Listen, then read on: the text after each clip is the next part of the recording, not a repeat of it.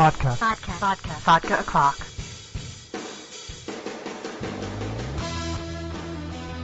Hey everyone, welcome back to Vodka O'Clock. It's Amber Love from AmberOutandMouth.com. Don't forget we're labeled as an explicit website and podcast because I do tend to say some pretty vulgar things. But finally, I get to welcome back Dirk Manning to the show, who hasn't been on in quite some time. He's been kind of busy. So welcome back. Thanks. It's very, very, very good to be back. As you know firsthand, I've been pretty swamped, been on the road and all that good stuff. So I'm glad we can finally hunker down and catch up on all things relevant. Do this. We are doing this. Finally. So we're going to preface this because whenever I talk to you, I have to tell people that we are likely going to be over an hour because we always are. Yes. Well, we enjoy each other's company. I know. It's just very, I don't know. It just works. It works. So, time will fly, even if we go over an hour. Right. So we will talk about all the comic book stuff, and then we usually talk about some life stuff, and that's the way it goes. And you've got like 8 million things going on right now, so I figure it would take a considerable amount of time to talk about. I will try to be very brief and succinct in my answer. Yes, well, because I tried to say it with a straight face. And you can't. You know you're lying. It's but it's one of those things where now that even among those 8 million things that you're doing, you even have your own show with Decapitated Dan. And so I'm just not going to let you rehash the same shit that you say on other shows because that's not the point. Well, on that show we talk about two things that, generally speaking, you're not typically a fan of, which is at Monsters and Metal we talk about horror movies and horror comics and heavy metal. Yeah. So those are topics that I would think that we're pretty safe in regards to not getting into too much with you. Yeah, but you always take time to run through your schedule of stuff. So you have your own stuff, your work.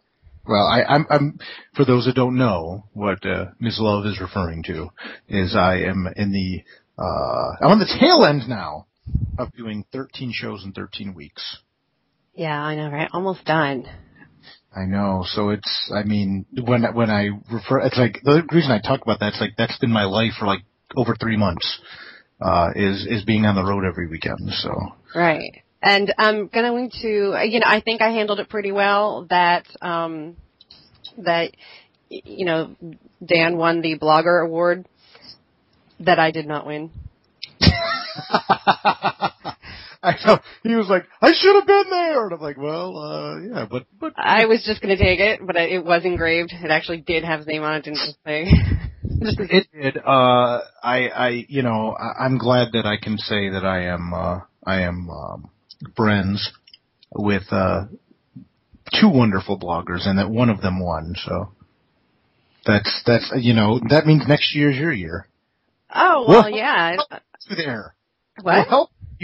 We'll help get you there. We'll help continue to spread the loveliness of this show to help make it possible. Okay. And that was at Detroit Fan Fair, which is one of the things I wanted to talk to you about. And, get a little recap on that because I know you've done, like you said, all year. You've probably done like 20 shows or something. So I don't know if it's I don't know. If you count since last January, I haven't counted how many shows I've done this year.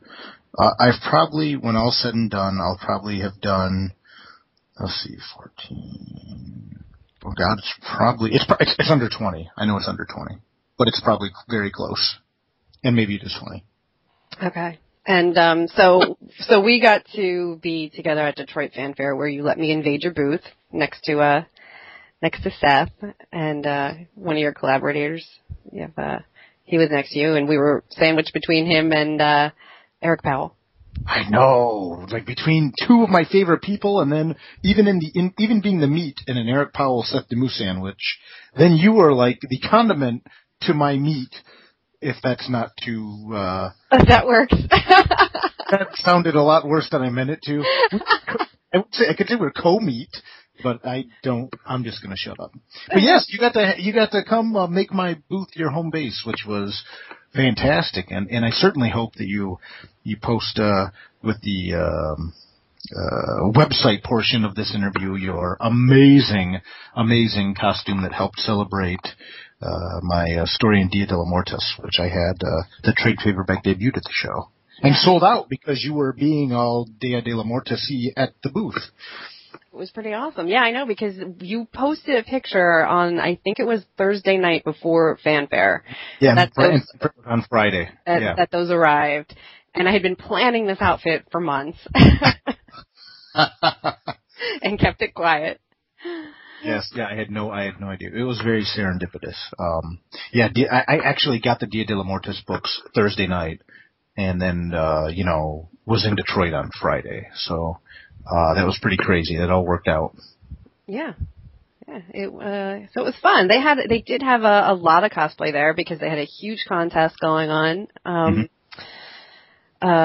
Sunday was madness because it was like Kids Day and they did a trick-or-treating thing, and it was just madness on Sunday. Usually the Sunday of a show is quiet. Everybody's tired and less people, but it was insane. Well, Detroit knows what they're doing, too. The Detroit Fanfare crew, Dennis and Tony and Gary. Because one of the things that's so wonderful is they open Sunday at noon. Right. Which psychologically, I mean, they could open at like 11:30. Psychologically, it would not be the same thing. The fact that they actually open at noon, it's just like such a mental thing. Like, I can sleep into like 11:30 and jump in the shower and throw on, do my hair and throw on my suit and just go. It's just so wonderful. And kind of role reversal here for a second because, like you said, there's so many kids there on Sunday and it's such a cool show. And it being in Detroit, I mean, the elephant in the room with that show is a lot of people go, oh, it's in Detroit. I'm not going to Detroit. Well, technically it's in Dearborn, which is like this high-end suburb of Detroit.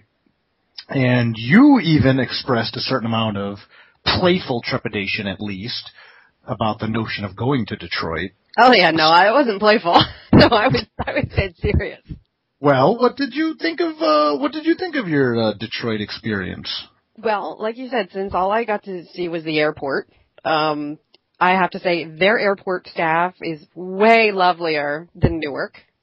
In Newark, it was just awful on every level.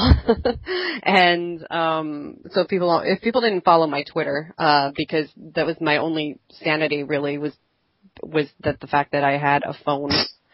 My plane had something wrong with it. It was a gremlin, if I'm not mistaken. Yeah, there was a gremlin on the wing. And so I was already like really scared. And then I'm in the terminal and they're talking about how the flight is delayed, and they come over the PA and they actually use the words, there's a problem with the plane, and we're waiting for the maintenance crew to tell us, give us an update. And every 15... This is in Newark. This is in Newark. So every 20 minutes, I think it was, they scheduled announcements every 20 minutes, and they would come on and say the exact same thing. Okay. So at that point, at a certain point, I was sitting on the floor next to an outlet just so that I could make sure that my devices were charged. And I was just a fucking mess. And I was on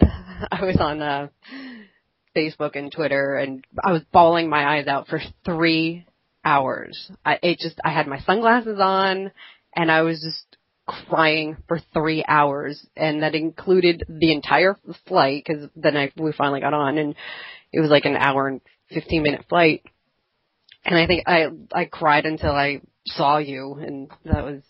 So Newark wasn't very good, but how was the Detroit con experience?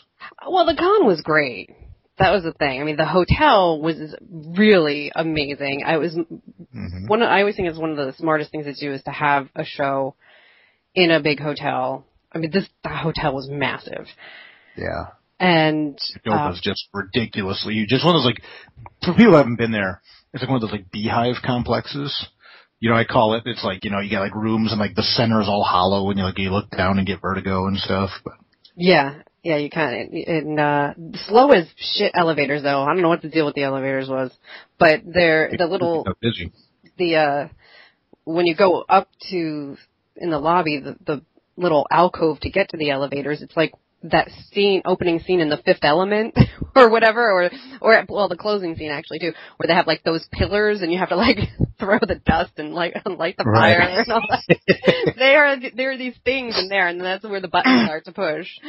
So it's beautiful, beautiful hotel. And and then once you started introducing me to people, I felt like I had my own dedicated volunteer. I don't know if that was intentional or what that was, but Richie would come over and check on me like all the time because I was. You were with Dirk M.F. Manning. Yes, I was with you. So, although membership has its privileges, I guess. If you're in Detroit, yeah. And so, I got to finally meet people that I, only knew through Facebook too. So that was pretty awesome. And they do a fun show. Yeah, it's a really good show. I really enjoy that show. And I know there's a lot of professionals out there that are like, I want to go to a show in Detroit. And it's like, dude, you don't know what you're missing. I mean, this year, obviously, we had like Jeff Smith, we had Eric Powell, we had, Ben McCool there and Jeffrey Brown with a lot of, great Dirk Manning, a lot of people there, but, the word's really building on just what a cool show that is. So I'm just really excited because, it's a really nice show. It's a really good show. It's a fun show. As you know, it's a freaking party show. It's a party show. That was going to be the next thing I said it is a party show. Yeah. There is up till 3 a.m. every night parties. Yeah, those are just the scheduled parties. Those are the scheduled parties, yeah. Yeah. And by the time you get to like Saturday night, it's like you can be up till 3, 4 in the morning easily. I think, yeah. You don't have to be on the floor till noon. Yeah. So yeah. It's just fantastic. It was great because Action Lab was there also, so I got to see Dave Dwanch and Jamal. And, went out to breakfast with Paul Story and Jamal, and they introduced me to Gordon Purcell, so that was fun. And I don't know where the hell you were for breakfast. You just weren't around. I was kind of surprised. Paul, I'm just going to put this out there. Paul Story traditionally gets bagels. Right. I know. He told me about the bagels. And he didn't get the bagels. He didn't do it. So, I just couldn't bring myself to face anybody. I couldn't bring myself to face Paul or anyone else in the morning without the bagels. It just would have hurt a little too much. And I love Paul. Paul's a fantastic human being. He is one of the nicest guys I've ever had the pleasure of knowing. Straight up, genuine, awesome guy. Made more awesome by his awesome bagels. And it just would have hurt too much to look at him across the table and know that I was not stuffing one of his amazing bagels in my mouth. Oh, okay. Not a euphemism. Yeah. So I wept, and just got by and made do on Rock and Rye.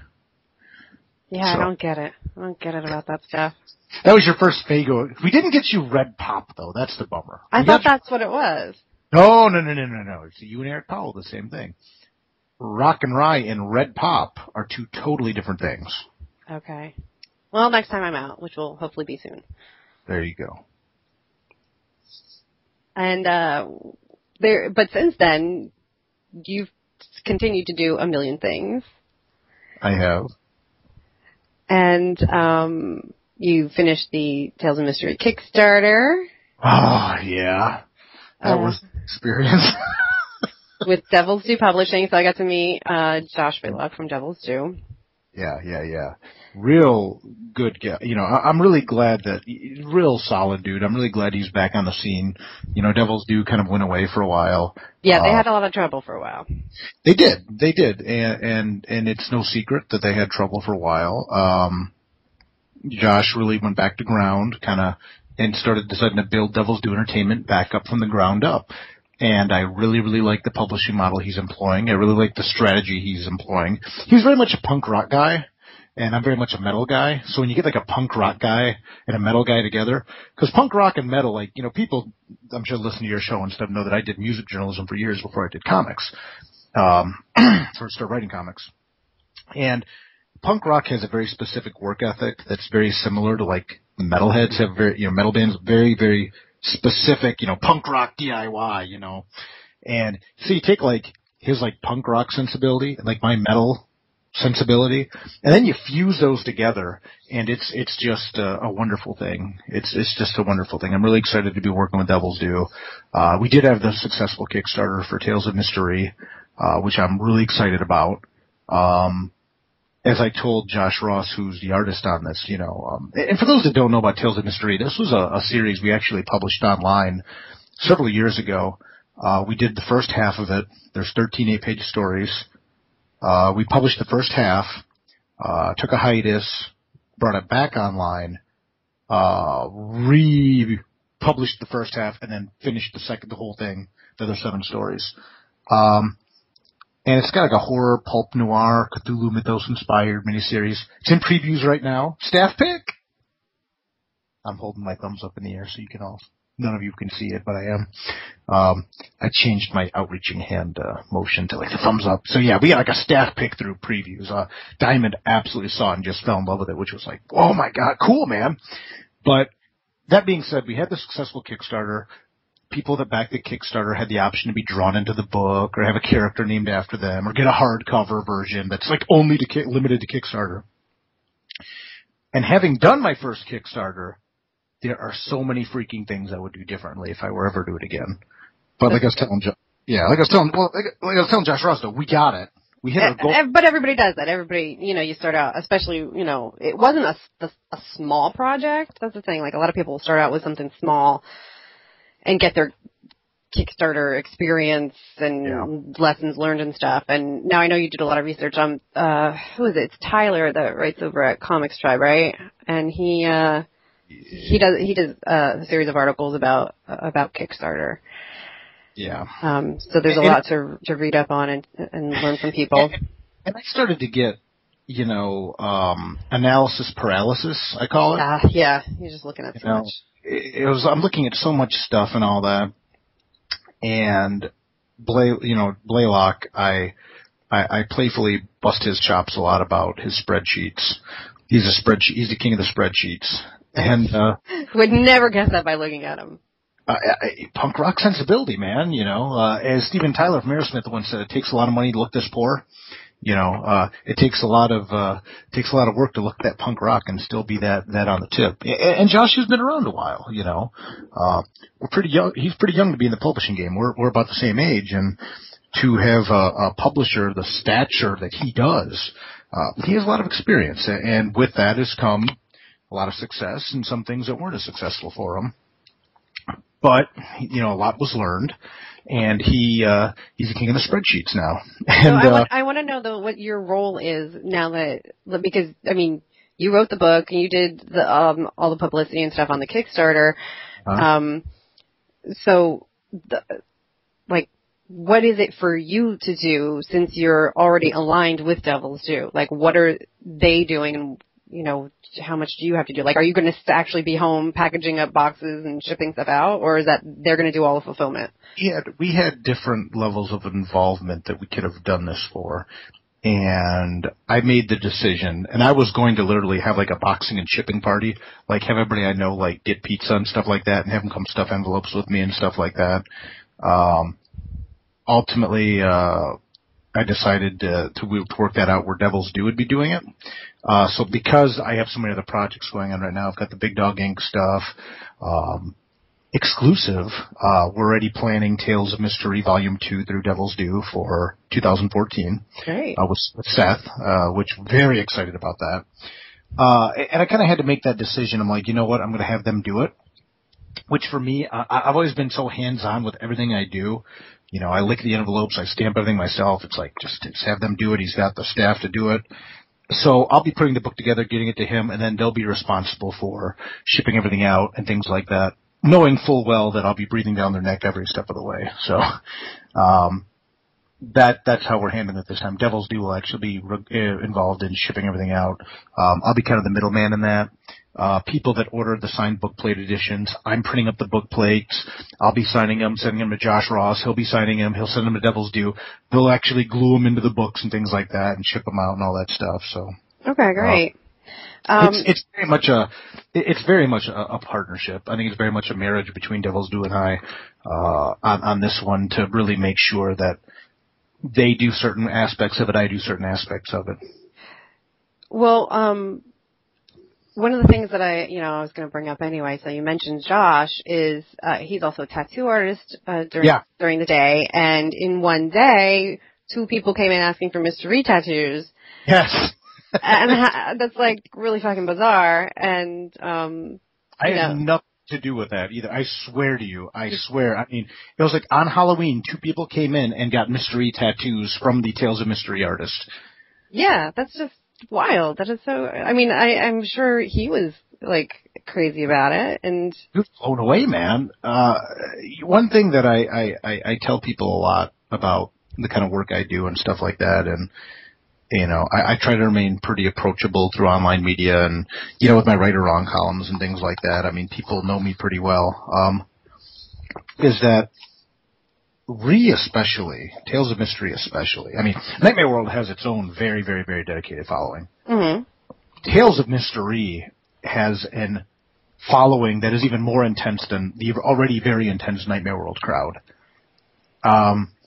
So it blows me away that 2 people went to get Tales of Mystery tattoos from Josh on Halloween from Josh Ross.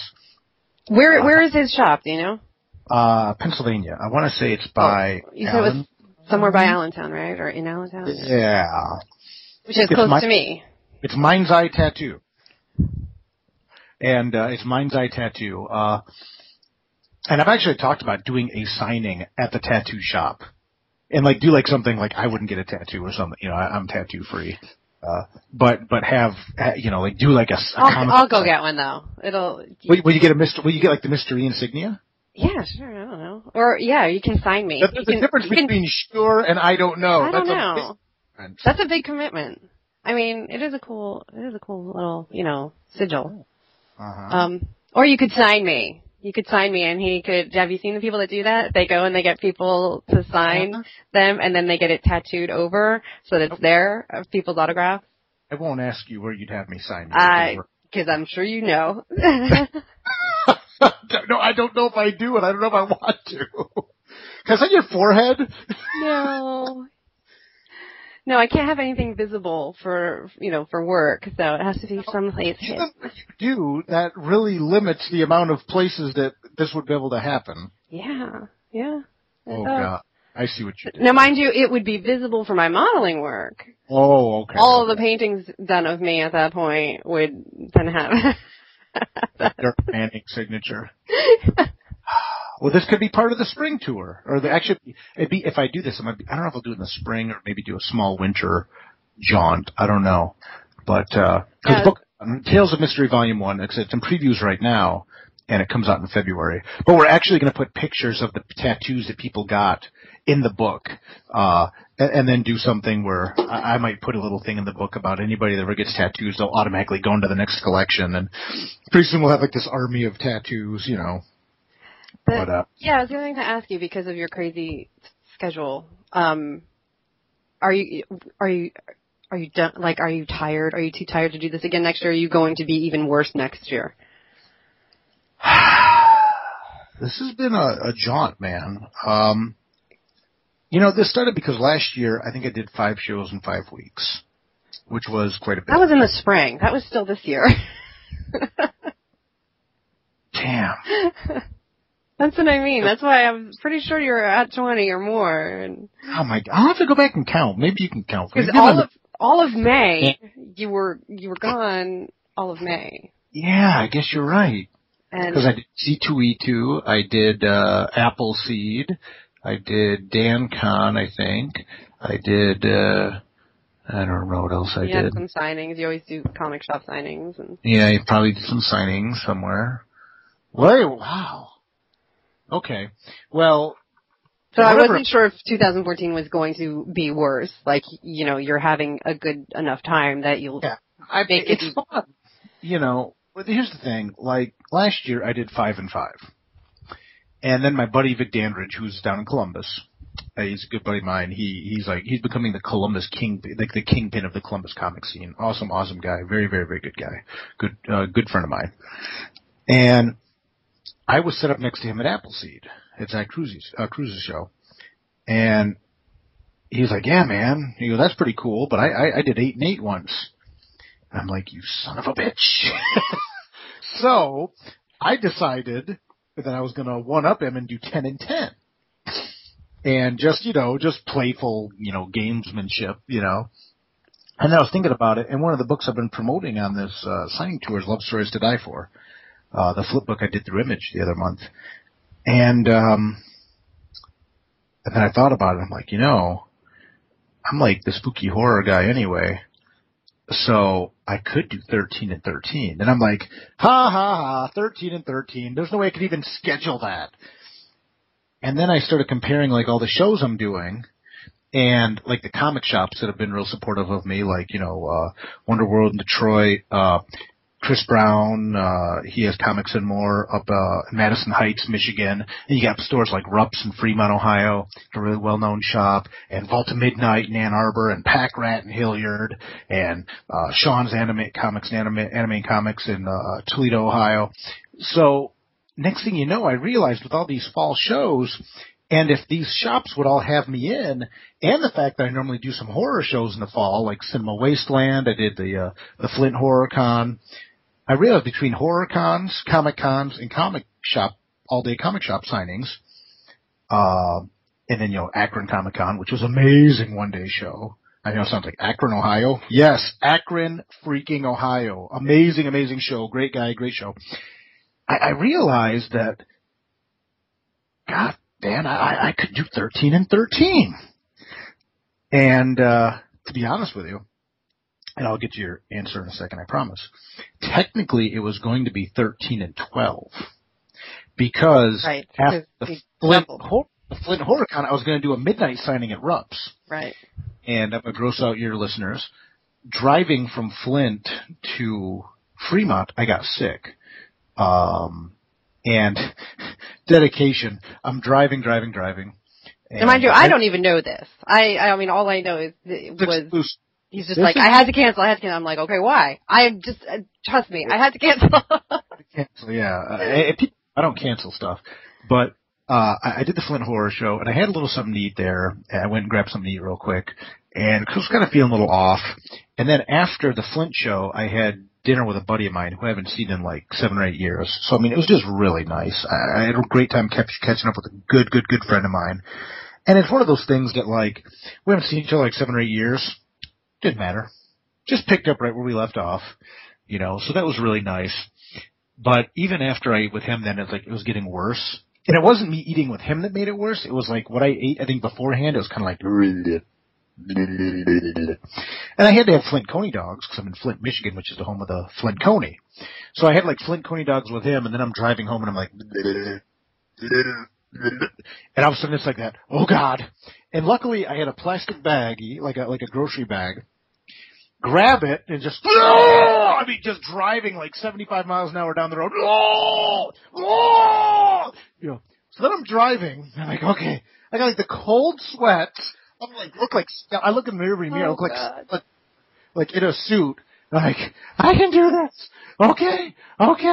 Cause it's like a 2.5 hour drive, I think, from Flint to Rupp's and Fremont or something like that. I don't remember how long, but not far, So I'm driving. So I'm driving for a couple minutes, and I realize in my left hand, I'm holding a grocery bag of vomit. Oh my God. Pale, like I have like the post-puke, like the post-food poisoning look of like, like the black rings under my eyes. I'm all sweaty and clammy looking. I'm like, and I have that epiphany. I'm like, I can't do this. So I called up Rupp's and I'm like, listen, man, I got food poisoning. I can't come in. So we'll just tack the show onto the end. Yeah. And technically then be doing 13 and 13, which, so be it. Cause I was gonna say it was 13 and 13, even though it's 13 and 12. I mean, whatever, that's even kind of more hardcore, but to do 13 and 12. But, so now here's the real kicker on all this. So we go, okay, fine. A while back, I made arrangement with Rupp's to do his 22nd anniversary sale. Okay. Which as it ends up falls on December 7th. Yeah, I saw that logo image graphic thing that they had made, and I was thinking, okay, you're not done, are you? So now, technically and officially, although I'm going to bill this as 13 and 13, technically it's 14 shows in 14 weeks. Yeah. I love you, Victor, but suck it! Suck it! And none of those are in New Jersey. I almost had one in Illinois, but it's mainly been a Kentucky, Ohio, Michigan, almost Illinois stint. It's just been like this Midwest passage. Although, obviously I might be hitting New Jersey and Pennsylvania and stuff this winter, depending what happens. But, so we'll see what happens. But yeah, so 14 shows in 14 consecutive weeks. So then 2014 is going to be worse. Likely. That's the question, wasn't it? Very likely. The catch is getting my writing done, because I got my whole Oz thing done, the Legend of Oz, story arc. I had that written and in the can already. I have Revolume 1 written in the can. I have the first issue of Revolume 2 written and in the can. But I'm going to be doing some more stuff. It just got announced I'm doing the Ursa Minor annual for Big Dog Inc. Revolume 2, as I announced here a minute ago, is officially slated for 2014. And I do a lot of writing on the weekends mainly. So being gone for over 3 months, 3.5 months straight on weekends, which is my prime writing time, because I do work a day job, or 2 day jobs really. I don't know. We'll see. This has been a really cool experience. It's been wonderful, wonderful, wonderful to, get to see so many people and, go to so many comic shops that support me so much. And a lot of these shops have supported me for a long time. Vault of Midnight supported me for a long time. Dennis at Wonderworld, all these shops have supported me and stuff like that. And if I can continue to bring customers in there and hang out and drink Shirley Temples, I may do it over a little more extended period. I wouldn't mind doing like a week on, week off type thing. I think that sounds wise. We'll see what happens. And one of the other things is,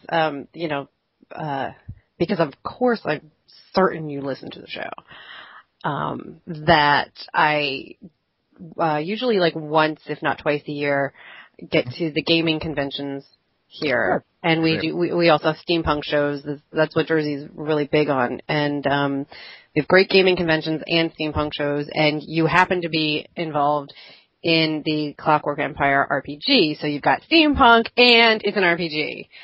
Uh-huh. It's like one more reason you should be here.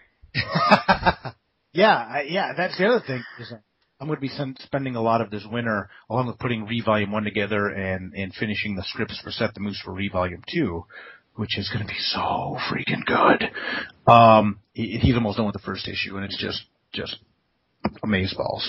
I've been doing writing for, like you said, a steampunk Victorian horror role-playing game called Clockwork Empire, which I'm doing a lot of prose writing for that, which most people mainly know me for my comic writing, but I'm doing a lot of prose writing for that. They've been really happy with the work I've been doing with them, and I've been really happy to work with them. It's just they have such a great. I'm not a big gamer guy. I've played role-playing games in my day, and they're really cool when they're done right. And Clockwork Empire is just an amazing game. I mean, it's just a really breath of fresh air, man. It's just a whole new approach to how to fluidly play a game like that without, what do you do? What do you do? What do you do? Okay, and people get shot and all this, and it's like, oh, well, luckily I've got like plus 10 armor, and it's a whole different system. I like the Clockwork Empire games because someone pulls a gun, it's like, surrender or you are going to die. It's like in real life, if someone shoots you, you are dead. It's like, oh, I got shot 3 times that adventure and lived, or that campaign. It's like, no, man. If someone pulls a gun, you are effing screwed. and it's a very morality-based game. It's just a wonderful concept. I'll take mini bragging rights for a second that I actually incorporated some things with them into the game and some of the characters that really has become trademark. The first big pro story I wrote for them is about the Witchfinders or the Witch Hunter, and yeah, it's. I don't want to get. That's theirs. You can have them on the show and they can talk to you about everything. But yeah, hook me up. Maybe I will. They'll be good guests. But I'm really excited about that too. So I'm going to be doing a lot of writing for them. So we'll see. We'll see what happens. If they want to bring me out to work a booth with them, I'll be there in a heartbeat. Because that's the other thing, too, I mean, I'm working with Big Dog Inc. I've got stuff with Devil's Due right now. I still continue a good relationship with Shadowline over at Image, and the Clockwork Empire guys, so a lot of interest. So you're like the booth babe now. Except, and, no, I'm just there to work, man. I'm just there to sell stuff. People don't take pictures with me, or when they do, obviously my face is covered because I don't want to break their cameras.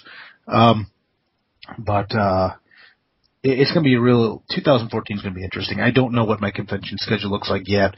I know I'm planning on doing DanCon. I'm planning on doing C2E2, which is just an amazing, amazing show. I'll do Motor City in Detroit, or, Appleseed. Novi. And I'm doing, Appleseed. Yeah. So, spring's really looking pretty big. Like I said, I may hit, to be determined some shows out east. In the winter and spring. Honestly, I have not traveled out east much in many years, and I know that needs to change because I know you got a contingent of listeners out there, and I'm not ignoring you guys. I promise. I haven't even been to Pittsburgh Comic-Con in years, and I just need to really start now heading east, young man, I guess, as they say. Yes, it's a directive. And I will be directed. Sorry. It is a directive. It's a direct order. Direct order. Do it! But one of the things that you just mentioned was the Ursa Minor annual. So all I know of Ursa Minor is that it's like a constellation and a bear. So what exactly is this book? It's one of Big Dog Inc.'s books. It's about a werebear. And it's about a werebear who hunts vampires. Okay. I'm expecting it's going to be cute and fluffy, right? It's going to be cute and fluffy and like all ages and adorable and something that's not scary. It kind of has like a stone man and a werebear and a lot of really nasty vampires. A great horror book, and I've said this time and time again. Big Dog Inc. is one of those publishers that's really just getting a lot of traction right now. And, to draw a correlation between them and I draw a correlation between them and like early cross-gen. For those old school fans like me that remember cross-gen, but without all like the interconnective sigil wankiness, but rather really high-end, high-quality books, very well written. Tom historically has written most of the books. Very, very good writer. Very, very high-end art. And now what's starting to happen is, like, they brought me in to start doing some writing here and there. Obviously, I'm doing the 4-issue arc on The Legend of Oz: The Wicked West, which is their flagship title. I'm going to be handling all 3 stories in the Ursa Minor book. Ursa Minor is just this great horror comic. And it's, it's a werebear versus vampires. And I'll say the same thing about this book that I said about Legend of Oz: The Wicked West, and that's this. And I've said this to them. I've said this to Tom and Kim's faces. The concepts work better than they have any right to. And it's truly a testament to how good, how well the books are written, and how good the art is, how good the production value is. I mean, you take The Wizard of Oz and put it in the Wild West. It's like, it just sounds like a hokey thing. Like, oh, okay, they got guns and they ride horses. No, it's a great book, man. It's ridiculously good, and the same with Ursa Minor. I know Ursa Minor, Tom always talked about how good the book was, and it's like, okay. And when I finally, sat down and read it, I was just blown away. The art's amazing. It's a great concept. And I'm just absolutely positively tickled that I'm actually going to be writing the whole 3 different stories in the annual. And I've been telling everybody, man, far and wide, people are noticing this with Image, creator-owned books and things like that. It doesn't have to be all Marvel and DC. And this isn't a bash on Marvel. It's not a bash on DC. But you got books like Image, and you got stuff like the Big Dog Inc. stuff coming out, and the Dark Horse books that are less corporate characters centric. Spider-Man cannot change at this point. Those of you that think that, oh, well, Dr. Octopus is Spider-Man, okay, but Spider-Man's still Spider-Man. At the end of the day, the changes are all cosmetic. Wolverine's got a gun now. Okay, great, but Wolverine is still Wolverine, And my buddy Ryan Stegman's drawing that book, and I'm super excited for him. I came up through Golden Goat Studios with him. He's a great guy, and I'm super excited. But anybody that believes that the changes on DC book, even DC books or Marvel books, are anything past cosmetic are really fooling themselves. Instead, you look to books like Image and Big Dog Ink and books that are fresh and people can do whatever the hell they want with them. Right, Dorothy, and Action Lab is one of the good. Action Lab 215 Inc. They're doing 215 Inc. All these guys doing great. It's nice to see and they struggle too. But Action Lab just had some big changes. Kelly Dale and Jamal are now handling like PR and promotion stuff. So I know that if anybody ever has Action Lab questions, you can just go right to Jamal Eigel. He will take care of you. Yeah, and these are great guys and gals, great people, great creators that there's been a lot changing in the industry, and we first saw this, with the prevalence and the acceptance of digital comics as a legitimate venue. And whether you look at Action Lab or 215 or Big Dog Inc. or Devil's Due or what have you, people are accepting now the technology's there. Oh, I can read a comic on my phone or on my iPad or iPod or whatever it is, or Kindle. And it's legitimate. It's a real comic. People put the real amount of work into this, and readers are catching up now too that it can be an independent book. It can be a book that maybe you haven't heard of before. Mark Waid is, sort of one of the pioneers at this point as well.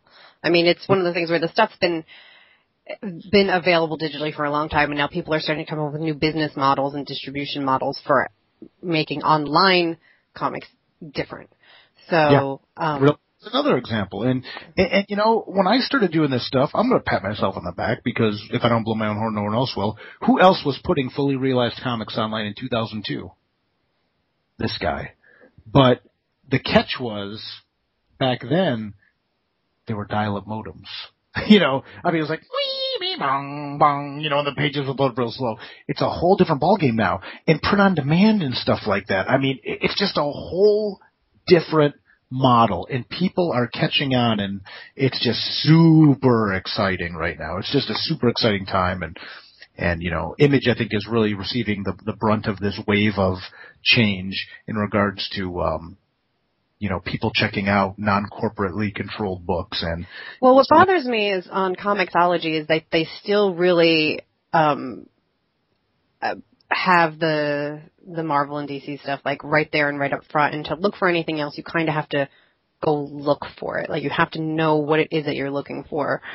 That's I'm sure that they'll be able to make some changes, maybe put in like when you go to Amazon and you look at a book or or music, whatever, there'll be recommendations at the bottom. People who bought this also bought this.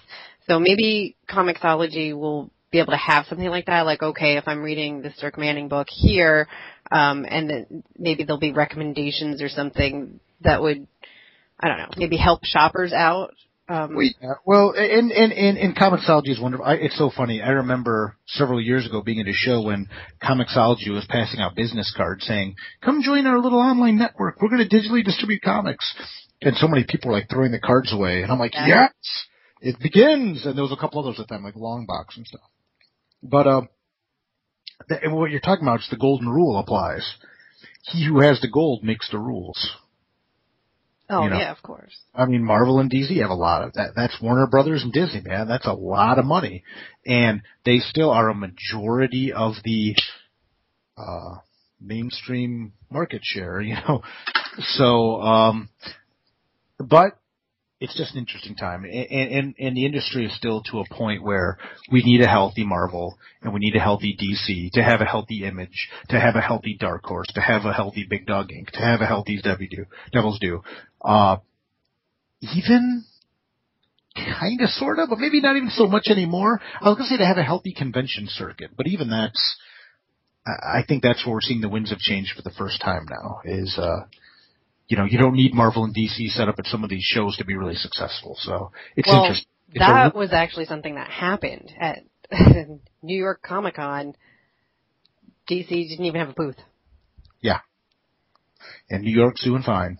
And that was just astonishing. And it was funny because, everybody thought, well, this is absurd. They had displays, but that was it.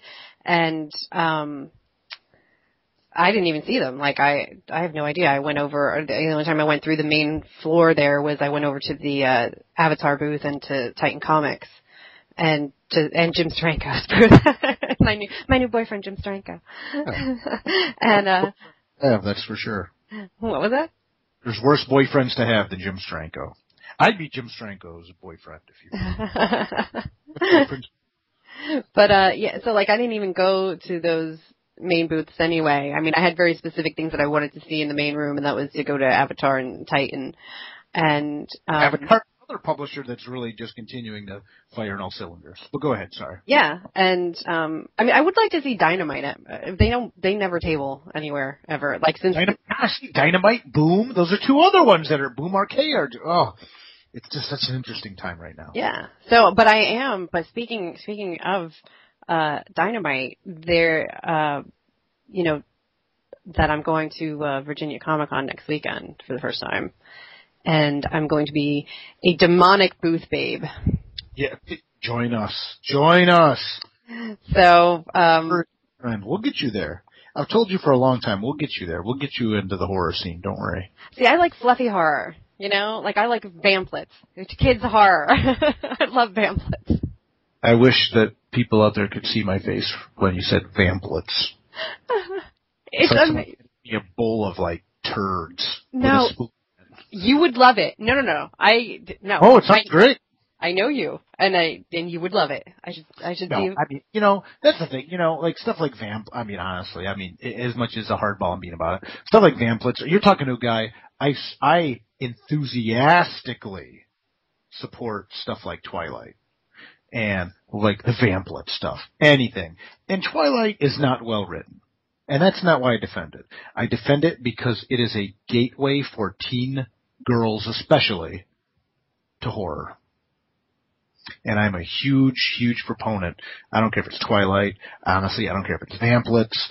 Anything that can expose and make good horror accessible, to teens and teen girls and teen boys, without it being reduced to like blood and boobs.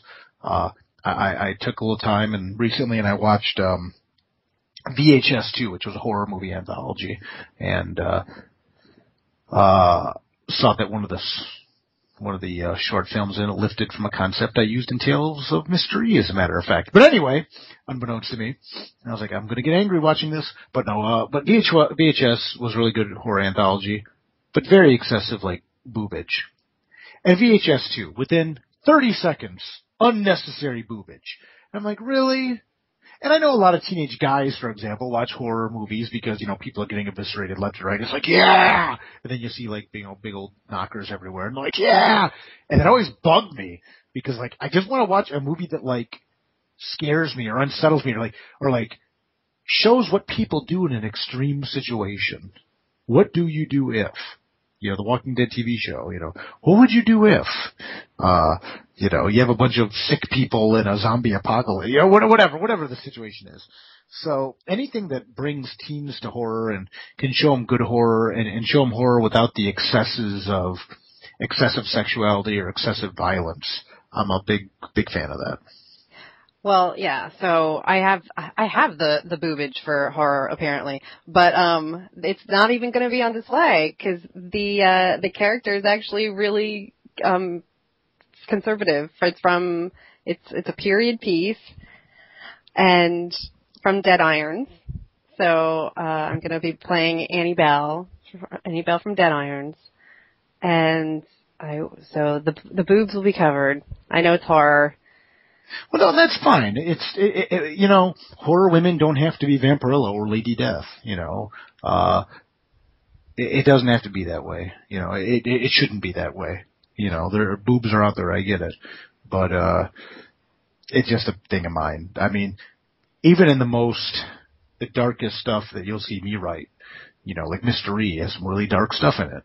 You don't see excessive nudity and stuff like that. You don't see excessive sexuality. I think there's something really creepy about mixing sexuality with violence or with terror. It's just... Well, yeah, there's a connection there and people get off on it, obviously. I get that people say there's a connection, and maybe I'm just wired in a way that I see it, but I mean, I understand the very stressful times create for very heightened tension and, that war zone mentality, and I get it, but...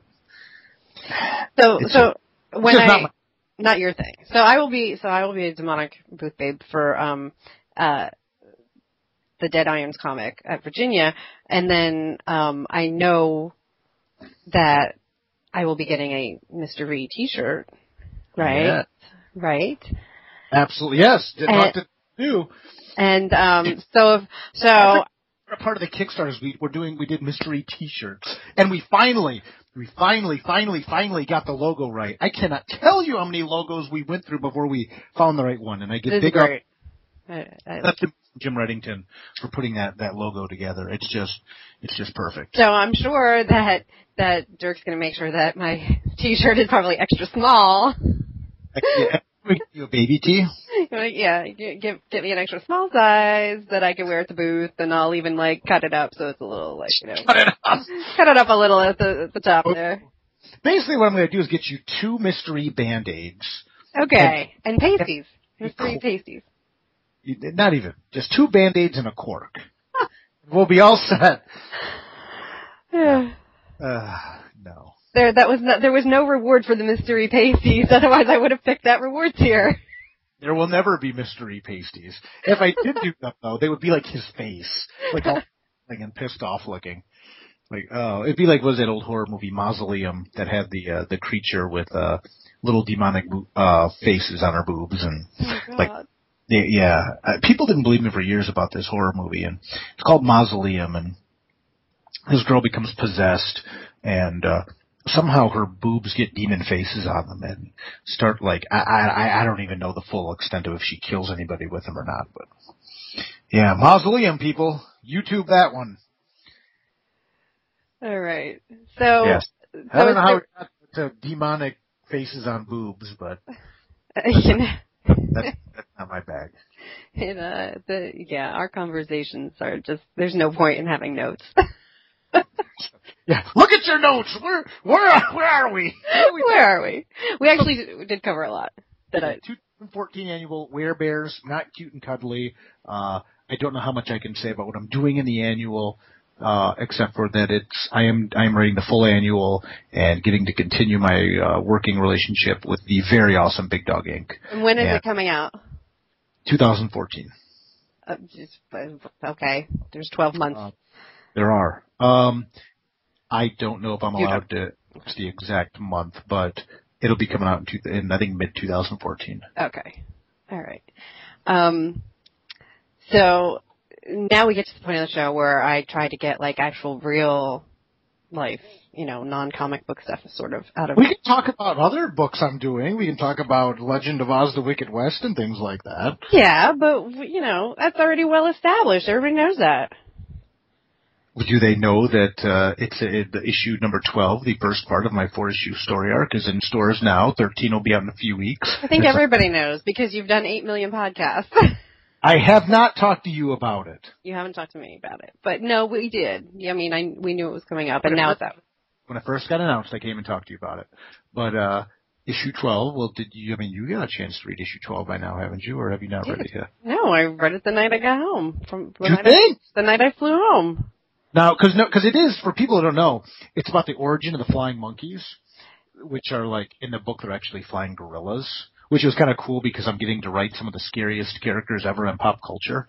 Yes, because this is why I hated The Wizard of Oz. I don't know if anybody's ever heard my story about that, but I can remember what was MGM movie or whatever, the classic movie was on, scared the shit out of me. And, I absolutely couldn't even look at Wizard of Oz things. Like when my grandmother died and we were cleaning out the house, we found these plates. She always had like a lot of those collectible plates. The collector's plates. And there was a set of Wizard of Oz plates, and I didn't even want them in the house. I eBayed those things. And, some money for them. And, so they were, that was years ago, and they went fast. They went fast. So, one of the things I'm trying to do with that story arc is, I mean, the only thing scarier than a flying monkey is a flying gorilla, But see, I had read, I'd read a couple versions that didn't terrify me, like Scotty Young and Eric Chenoweth's. Yeah. I'd read like the first volume of that, and Image had one.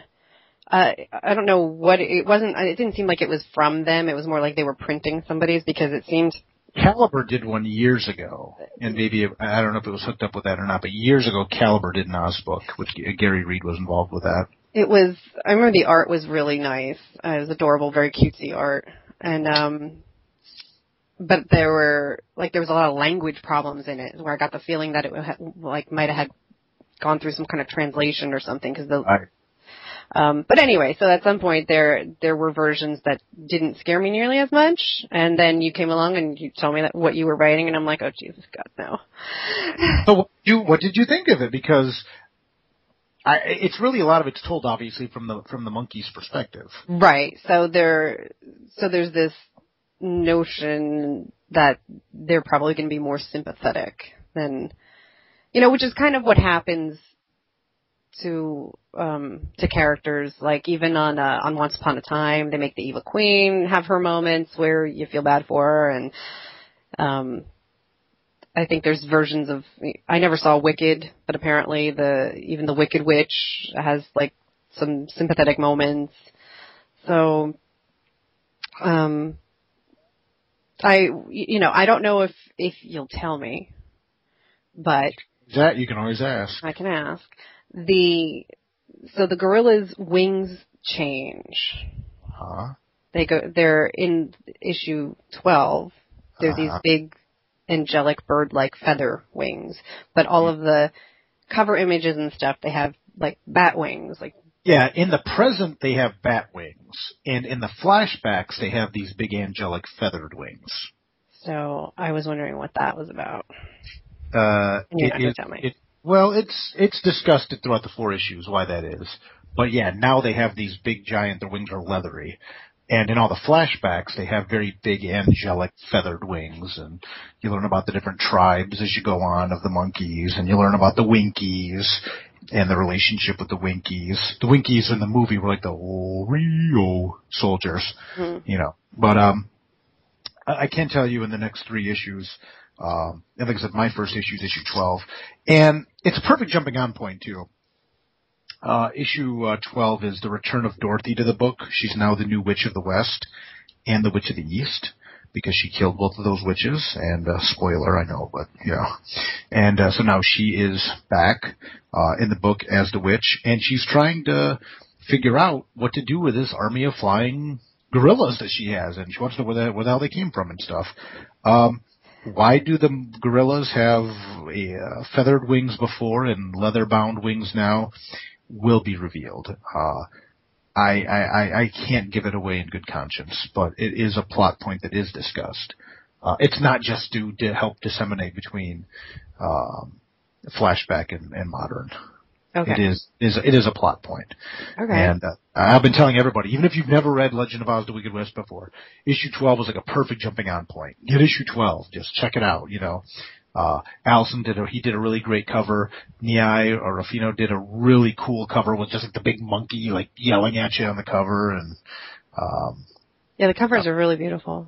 Yeah, I'm glad you enjoyed it. That was good. So but the other thing that I have about the story, and I know that this is sort of, I think this is, again, a carryover from the source material, is that whoever has the golden crown can issue 3 commands to the monkeys. So I don't understand why the monkeys are obedient in between the wishes or commands, whatever you want to call them. You will. Yeah, you're exactly. Like knowing that there's only 3, and this is actually from the books. I did a lot of research into the books. Like, I didn't know, like, if the monkeys actually had a real origin or not. So I went back to the source material and, started doing research on that and found out that there's some very specific but very limited details about their origin, and I've remained faithful to all of it. The actual way that the original Wicked Witch gets control of the monkeys and how it happens is detailed right. It's right in the book, with Gaylet and stuff getting thrown, and her fiance getting thrown in the river, and she creates the golden cap to control the monkeys. That's all in my story arc. But you raise a very valid point. It's one that I was kind of had to wrestle with. I'm like, knowing that the person that has the golden cap can only inflict 3 wishes upon the monkeys, why don't they just go ape, no pun intended, and just revolt real quick and just take it and be free? What is it that, why, what power do they have over them knowing that they only have 3 wishes? And that's definitely also something that's going to be explored in lieu of the original Wicked Witch as well as Dorothy and what she, what her decision is going to be concerning this army of monkeys she has at her command. All right.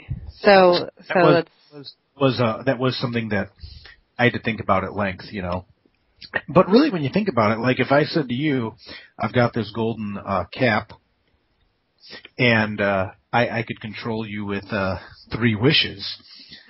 Dirk Manning, what would you do if you controlled me with 3 wishes? To be continued. But the big question is, how do you utilize, it's kind of like the Aladdin and the lamp scenario. How do you utilize those 3 wishes to maintain permanent control over someone without saying, you have to obey me do you make a wish you obey me forever, or what do you do? There are limits on any magic. When magic becomes infinite, it's no longer fun.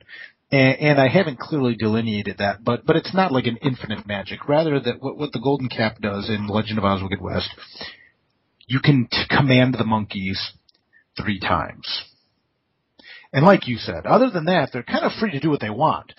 But that sword of Damocles is hanging over their head. And why is it that they don't just say, screw off, and even make the owner of the Golden Cap burn off the wishes 3 times, real quick, the 3 commands? That's all laid out as the book goes on. Throughout the 4 issues, that'll definitely be discussed. So. Okay, so while I have you here, and we always talk about stuff about life and what goes on in the world. I can't find other ways to avoid this by talking about it. What other books am I doing right now? No. About the role-playing game. We talked about Oz. We talked about Ree. We talked about Ursa Minor. Yeah, I think we covered work pretty well. But I have questions that are related to work. Right or Wrong is going to be coming back pretty soon at Bleeding Cool. I'm pretty excited about that. I had to kind of go on a mini hiatus with this tour, but I'll be getting back to that regularly. And the book's still doing well, and that's not working, is it? So no. We're getting through this. We're moving on. All right. Go back to your notes. Okay. Because it's related to work in a way. Right. We were talking about Clockwork Empire RPG. Mm-hmm. So was this your first experience writing for games? Yeah. Yeah. And actually what I'm doing with Clockwork Empire, honestly, is more of I'm doing prose writing. So you're doing like a sidebar, like it's not. The stuff I'm doing kind of ties into it a little bit. A lot of world building stuff, I guess, is the technical term for it. I met Zeke, and then later I met Van actually I met Zeke at a comic signing, and I was talking about Nightmare World, and he was just really enthralled with the idea of how Nightmare World mixes all these different mythologies and things like that, the Judeo-Christian stuff, and supernatural and fairy stuff. Nightmare World, obviously, eventually we get into aliens in this series, we cover everything. and it's this really nice jambalaya.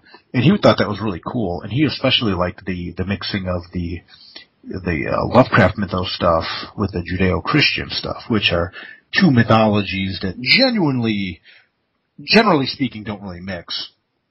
And we started talking things like that.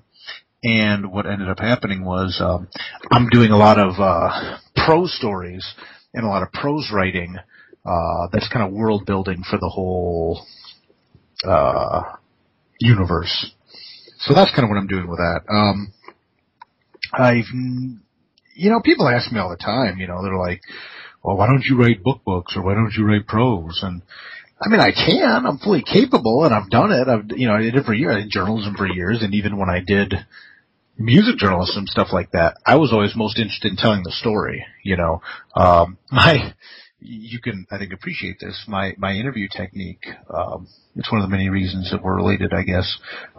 My interview technique was, let's just sit down and talk, Right. not drilling kill with questions, and as a result, I would, end up talking to Insane Clown Posse, about, their life in school and stuff that they went through and what did they do when they got $1 million, when they got that $1 million signing bonus after Disney dropped them, or talking to Kid Rock about, education and his life coming up, and things like that, and his business practices. So I think that stuff is, infinitely more, interesting than actually the drill and kill stuff. But so to me, when I did music journalism, point being, it was always about telling the story. And I have written prose fiction on a very limited degree. Every Nightmare World collection, I always did a 2-page prose story at the end of every book. And in Tales of Mystery, I'm doing a prose story that might actually run a little bit longer than 2 pages. It might be several pages. Someone bought the right to kind of name the story that would inspire, to pick a song that would inspire. Pick a song, right. You picked lyrics or a song title or something, and you were going to make it into a story. Yeah. And Brad Thompson, actually, from the Outhousers, he actually was the one that bought that, and he picked a challenging song title. Because I know, because you said that it would be, even if it was Britney Spears, you would do it. And he picked a song by Sublime called AM Radio. I guess here's another exclusive because I haven't been on the show in a while. Which was tough for me because, it's an open secret that all the Nightmare World stories and all the Tales of Mystery stories, every chapter is named after, or the title of every story is inspired by a song title. And, it'd be like Procreation of the Wicked or, I don't want to give away too many of the other titles, I guess, like The Gentle Art of Making Enemies by your friend Mike Patton from Faith No More. Yeah, we go right back. Song titles that you will, that have a lot of emotional resonance with me. And then I haven't even told Brad this yet, I don't think, but I said, man, AM radio. I'm like, that's a frickin' noun, man. Damn it. Like, what am I gonna, I literally, I went into this with no preconceived notions of like, it's not like I got a story in mind and they can name it and I'll make it work. He tells me the title and I would write a story. And AM radio, and I'm like, damn. It's like a prompt though, that's awesome. It was, and that was the point. And I talked to Brad and, he said, can I be a character in the story? And I said, absolutely, that's totally doable. I was like, I gotta team up with Mystery or something, and I'm like, well, team up or get killed by or do something. And, I don't want to give away too much about the story, but I'm really happy with now the direction the story is taking and how it's playing out. The first line of the story, this is a treat for people that I guess have, listened this long, is something along the lines of Mystery never liked music, and that's how it starts.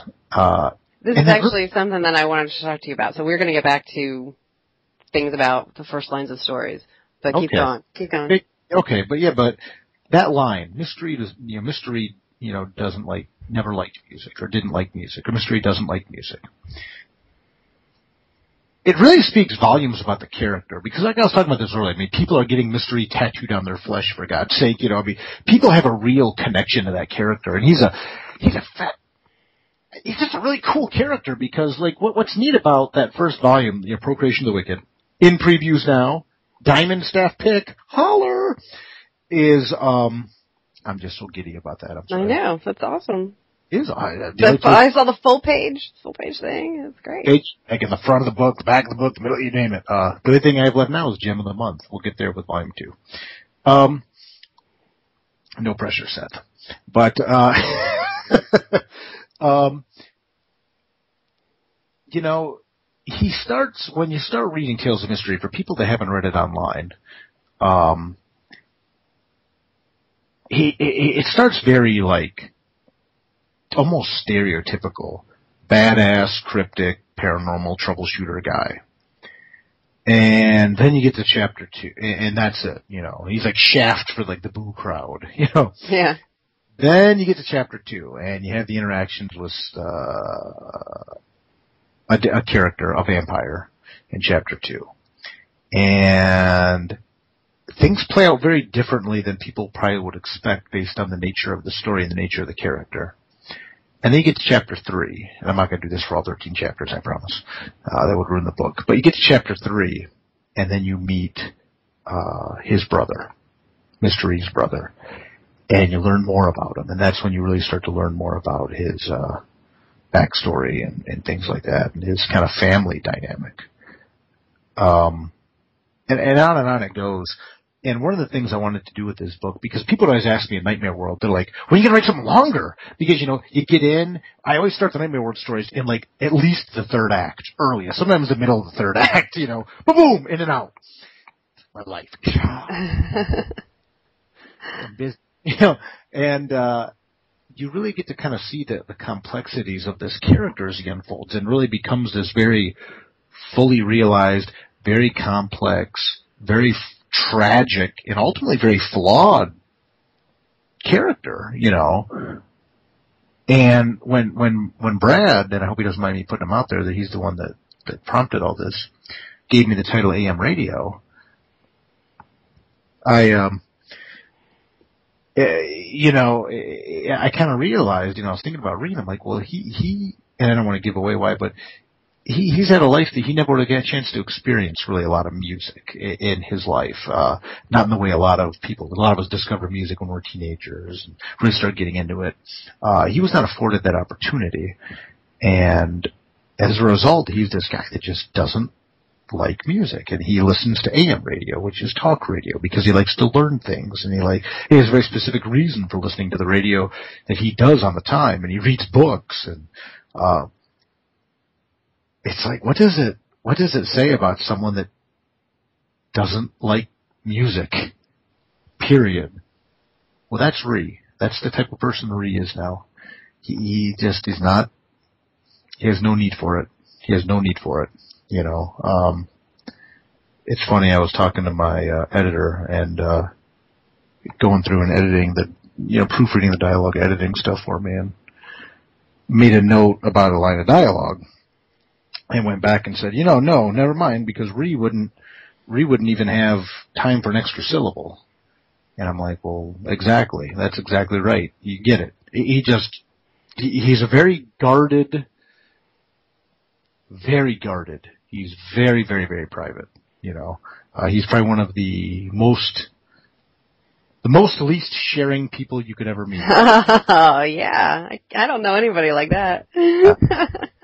Does everything but wear a mask in this picture to cover his face. And he, even being a magician or a sorcerer or whatever you want to call him, he even realizes the power in words and how much power words have, and as a result, he uses very few of them. Because by learning the way people talk and by hearing people talk is how you learn about who they are and what they are and what they stand for. And he's just a character that's wound so tight. He's like a uber uber tightly clenched fist. And anybody that's anybody knows you cannot clench a fist forever. And what starts to happen when finally, even if you have total resolute willpower, to be able to be that just constricted for that long. And what if rather than your fear of letting go, you dig in tighter, and like almost if you start to break your own fingers even, and what goes from there, and how much damage you do to yourself. And when you start to open up, and what if you open up to the wrong people, and what happened? So anyway, that's the character, and that's something that's going to be explored, maybe not overtly in the prose story, but that actually is more discussed more in the actual. That's kind of, I guess, the theme of the actual book. So then, if this were Hollywood, Ree would need a romantic angle. He would need a rescue a damsel and fall in love story. For sure. That does come up in chapter. Well, I'm not going to say what chapter. There is a point when Ree meets a woman, and her name is Charity, and she's with an organization called the Promise Group. And the Promise Group, Promise stands for Permanent Reduction of Monsters in Society Everywhere. Check that out. That was like my final. Is like the whole series was the Promise Group. Coming up with an acronym. The Promise Group. But I mean, it's always been, it's the Promise Group. And you can tell if someone's in the Promise Group because they wear a promise ring. Yes! It's the greatest thing ever. And they wear the Promise ring. And she's a cool character. I'm trying to decide how much I want to say for people, because people haven't read the book yet. I can say a little bit, I guess. And she meets Ree, and here you have someone that's part of this group, that's part of the Promise Group, part of this organization, and is fairly well adjusted.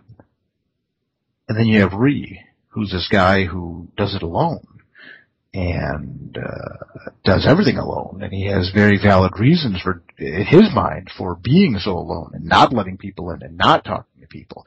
And throughout the story, we see some of those reasons. So here you have someone that's like, "Wow, you do this by yourself? What the hell are you thinking?" And this contrast between this woman that's part of an organization and much better adjusted despite doing the same line of work versus Ree, who is this very, I don't want to say broken, but very tightly wound, non-trusting, reclusive, cipher-like character. And we do see that dichotomy between Ree and Charity. That's something I'm sure Hollywood would have fun with. And I will say every single thing in every single story in all 13 chapters, and even in the prose story of Tales of Mystery, is there for a reason. There's a big story I want to tell with Ree that's going to go over many, many volumes. And the groundwork for almost everything in the whole series is in those first 13 chapters. So characters like Charity and characters like the Promise Group and Thelma Lushkin and William from Nightmare World and some other things like that. All of that, it all lays the groundwork for things later, Okay. So romantic angle, wait and see. Oh, all right. I will wait and see. Now, but I wanted to tie this back together with the fact that you've now had an introduction into gaming. Is there a chance that you've had the bug to change and expand the media of either Nightmare World or Tales of Mystery and make like some sort of game or otherwise interactive component?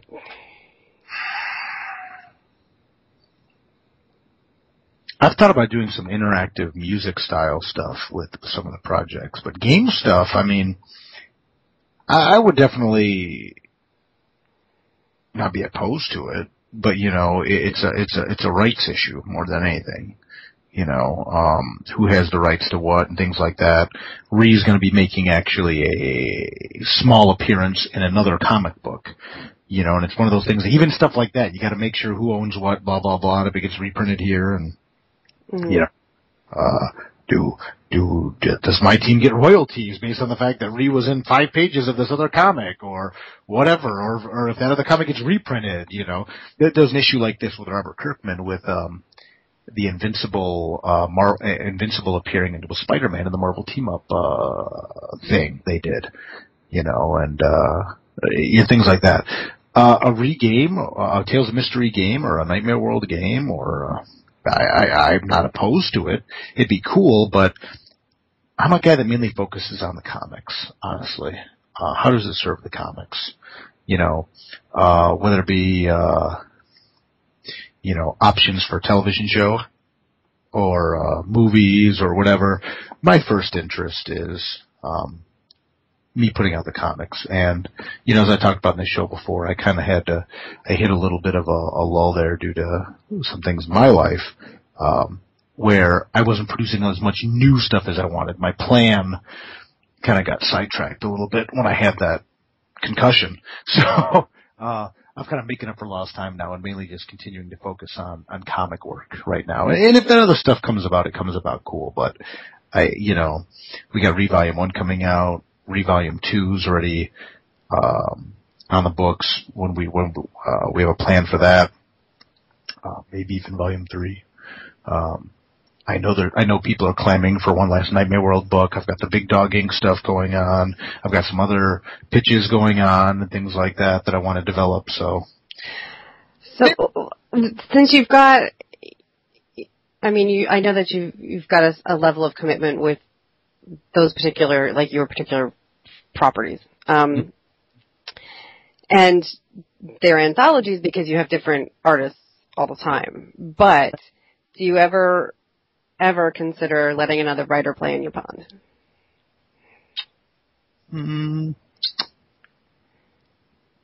There is, now I'll explain it this way. It would have to happen under very special circumstances, I look at it in a way that, if someone hires Dirk Manning, let me be Dirk Manning. And by all means, I tell every editor I ever work with, like Tom over at Big Dog Inc. and Kim and things like that, I'm like, you're the captain of the ship, okay? Ultimately, it's your call. But hire me to be me. Don't hire me to be someone else. Jim Reddington, who letters almost everything I do, he's such a funny guy. I mean that literally in the sense that the concepts and stuff he comes up with are just freaking hilarious. He's like, I've got an idea. I'm like, shut up! Shut up! Because it's like these mind worms he puts in my brain, and I'm like, I don't want to know about it! He's like, what if we did this? I'm like, no! Because it just roots in my brain, and one of the things he's always joked about is doing a one-shot or a story called Mystery Science Theater 3000. Okay, of course. 3000, right, because why not, mystery. It still surprises me until people hear it, how many people don't get the gag. Mystery is his name. Right. It's not his, obviously, but that's the name he uses. But, and he told me the idea for this Mystery 3000. And I'm like, it's so funny. And it's so good. And he tells me, and I'm like, don't tell me! And he just doesn't listen. And I'm like, shut up! And he starts talking over me. And he plants the seed. I'm like, oh God, we could do this, we could do this, we could do this. And, it's just freaking hilarious, man. I know Jim well enough that it would be something where I can see someday in a project, him and I, he'd be credited as like, the co-story credit or something like that. But I've known Jim for too long, I'm sure in his eyes. We've worked together over a decade, not a week goes by that we don't talk because we're always working on stuff together. you know. But as for like someone else coming in and writing like Nightmare World, for example, no, that's my baby. You know, people can make their own Nightmare World. Now if someone wants to option it for television or something, obviously, kind of like you see the Walking Dead show, for example. You know, screenwriters come in and stuff like that, and they would do their thing, and that's the cost of doing business, you know. Someone else writing again, I find that unlikely. I think it'd be more like a situation, kind of like what Mike Mignola did, like, for example, when they did the Hellboy Savage Dragon team-up. Eric Larson wrote the story, but then Mignola went in and wrote the dialogue bits for Hellboy. The mystery cameo in this upcoming book we're doing, the other writer and I are kind of discussing what the scenario is going to be and kind of hashing out right now how we're going to do it. Like if I actually kind of write the scene, you know, or what. But I'm pretty protective about that stuff, you know. I mean, I'm glad, pardon me, I'm flattered that people like the characters, but,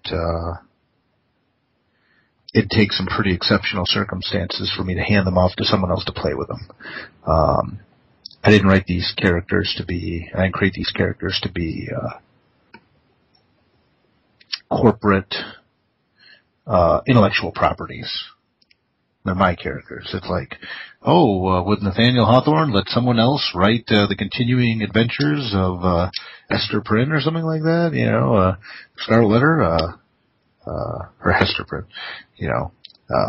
No, it's his character, you know. Hester Prynne is his, you know. So. Well, after you're dead, though, it may happen because that's what happens.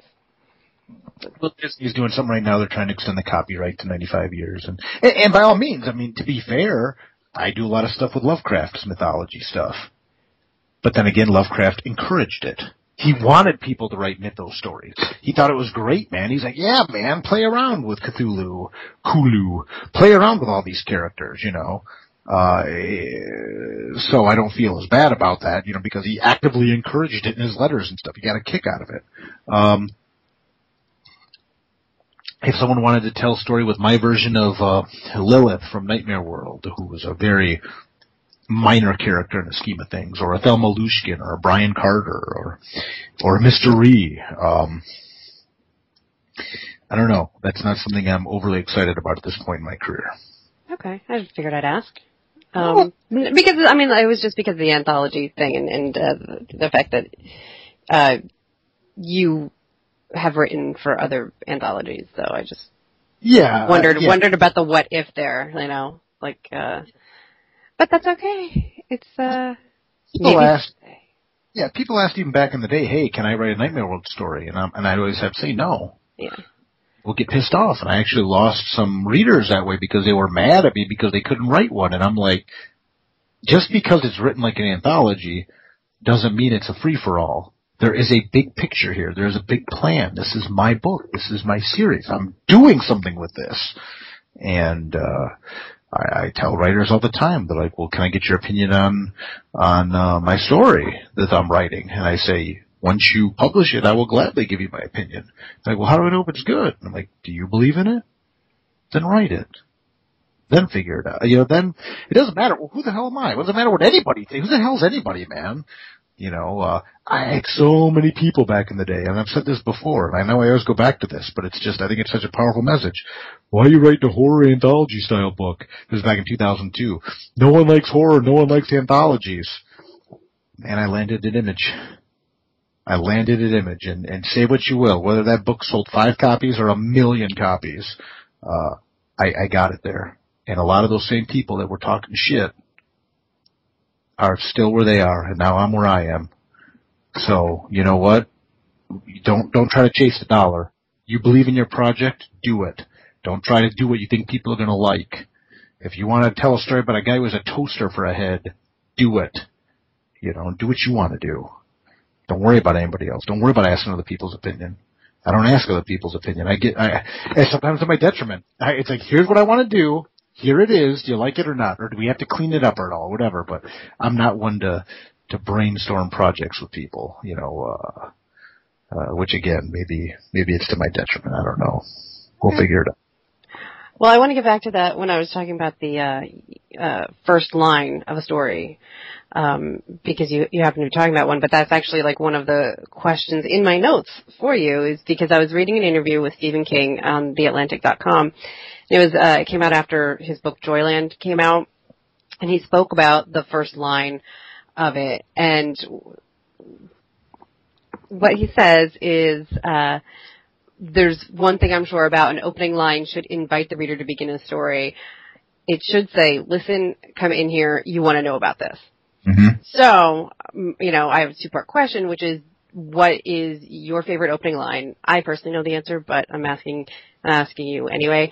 And the second is, what do you think your best opening line is that you ever wrote? My favorite opening line of all time was Anthem by Ayn Rand. It is a sin to write this. God damn, what a powerful line. It is a sin to write this. I'm like, I will read this whole book in one sitting. I don't care how crazy she is, because that's a great opening line. Or how crazy she's perceived to be, and et cetera. That is hands down my favorite opening line of a book ever. Did you know? Did you know that was it? Yes, I knew that was it. That's not okay. Favorite line. The favorite opening line I wrote. See, it's tough because of what I do.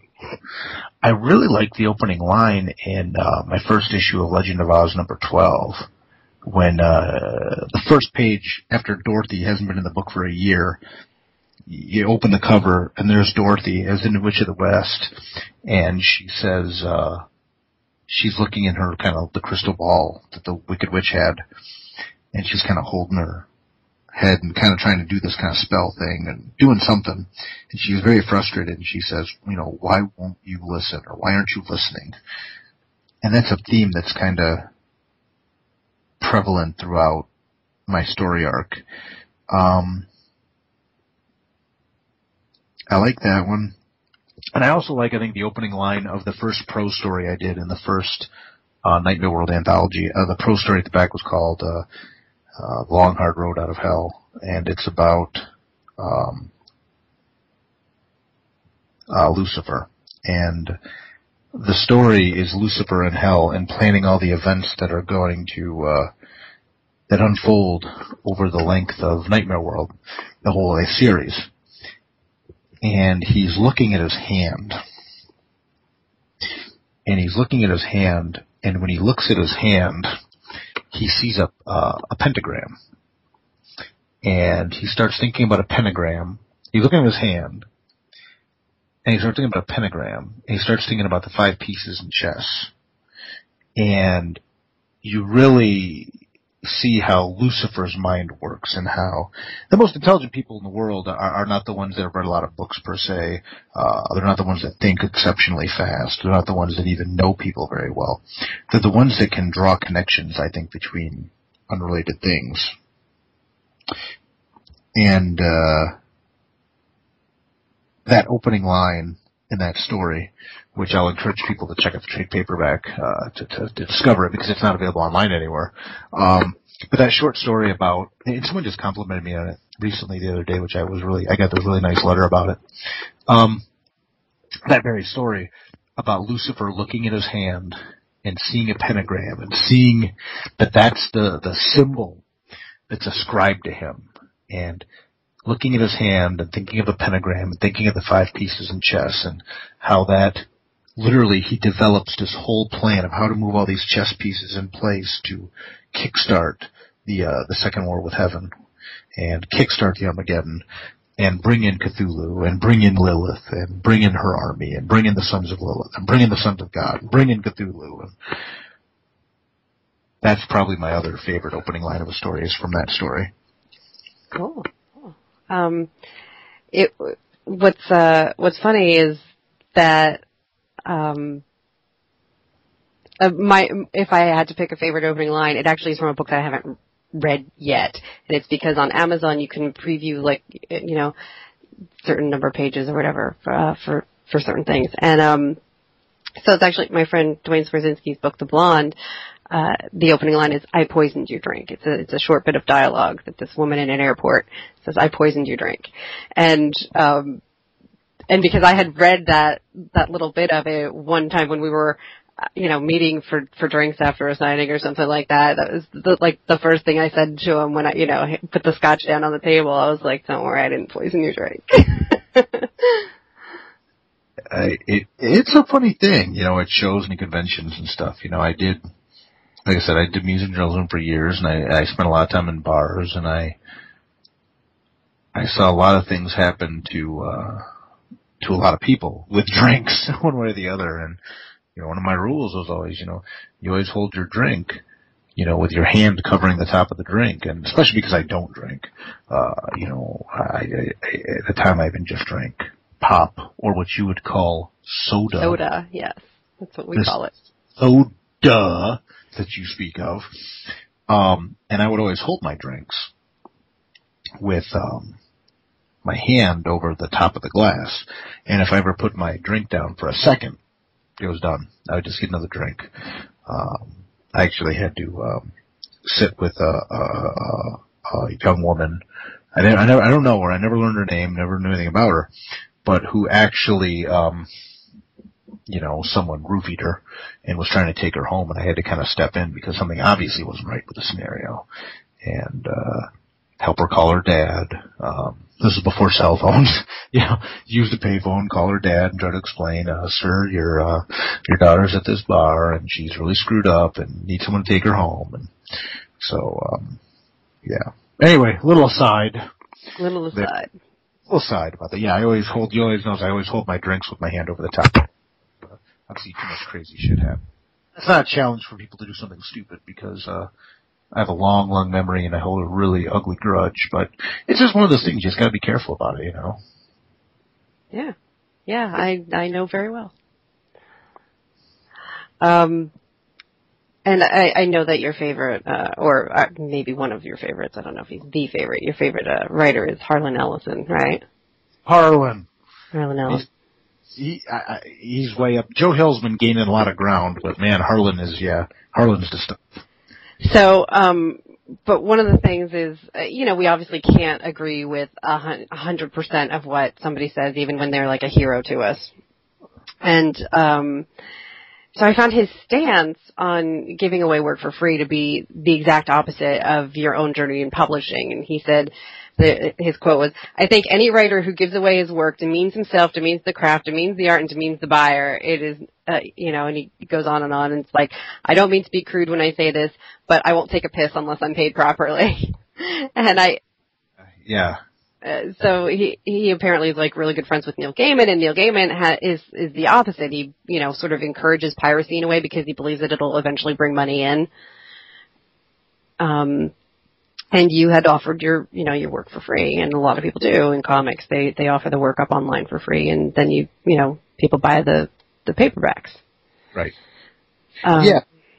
I've met Harlan a couple times, and Harlan actually personally gave me some of the best advice I've ever heard ever, to me personally about myself. But like he said, he goes, "Yeah, I won't take a piss without getting paid for it." And he even says very, very openly, he says, he goes, "I will sell my soul, but only for the highest possible premiums." The highest possible. But he comes from a different time and a different era too. Harlan Ellison's a guy that literally sued AOL proper, the institution, because someone was hosting a website where they were publishing, what they were doing was they basically typed up or what have you, his stories and put them online. And he said, "I'm not getting paid for that. Take it down." And the kid wouldn't take the stories down or whatever. So he sued AOL for allowing them to steal his stuff and put it online. And he almost went bankrupt doing that.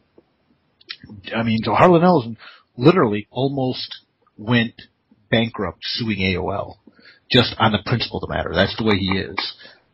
He's a very feisty guy, I'll just put it mildly, and he lives and dies on his principles, which I respect the hell out of that. But it's an area where we agree to disagree.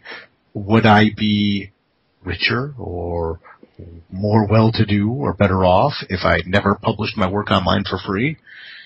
I don't think so. I think it served me very well. But yeah, no, I think it was, it was a way to market.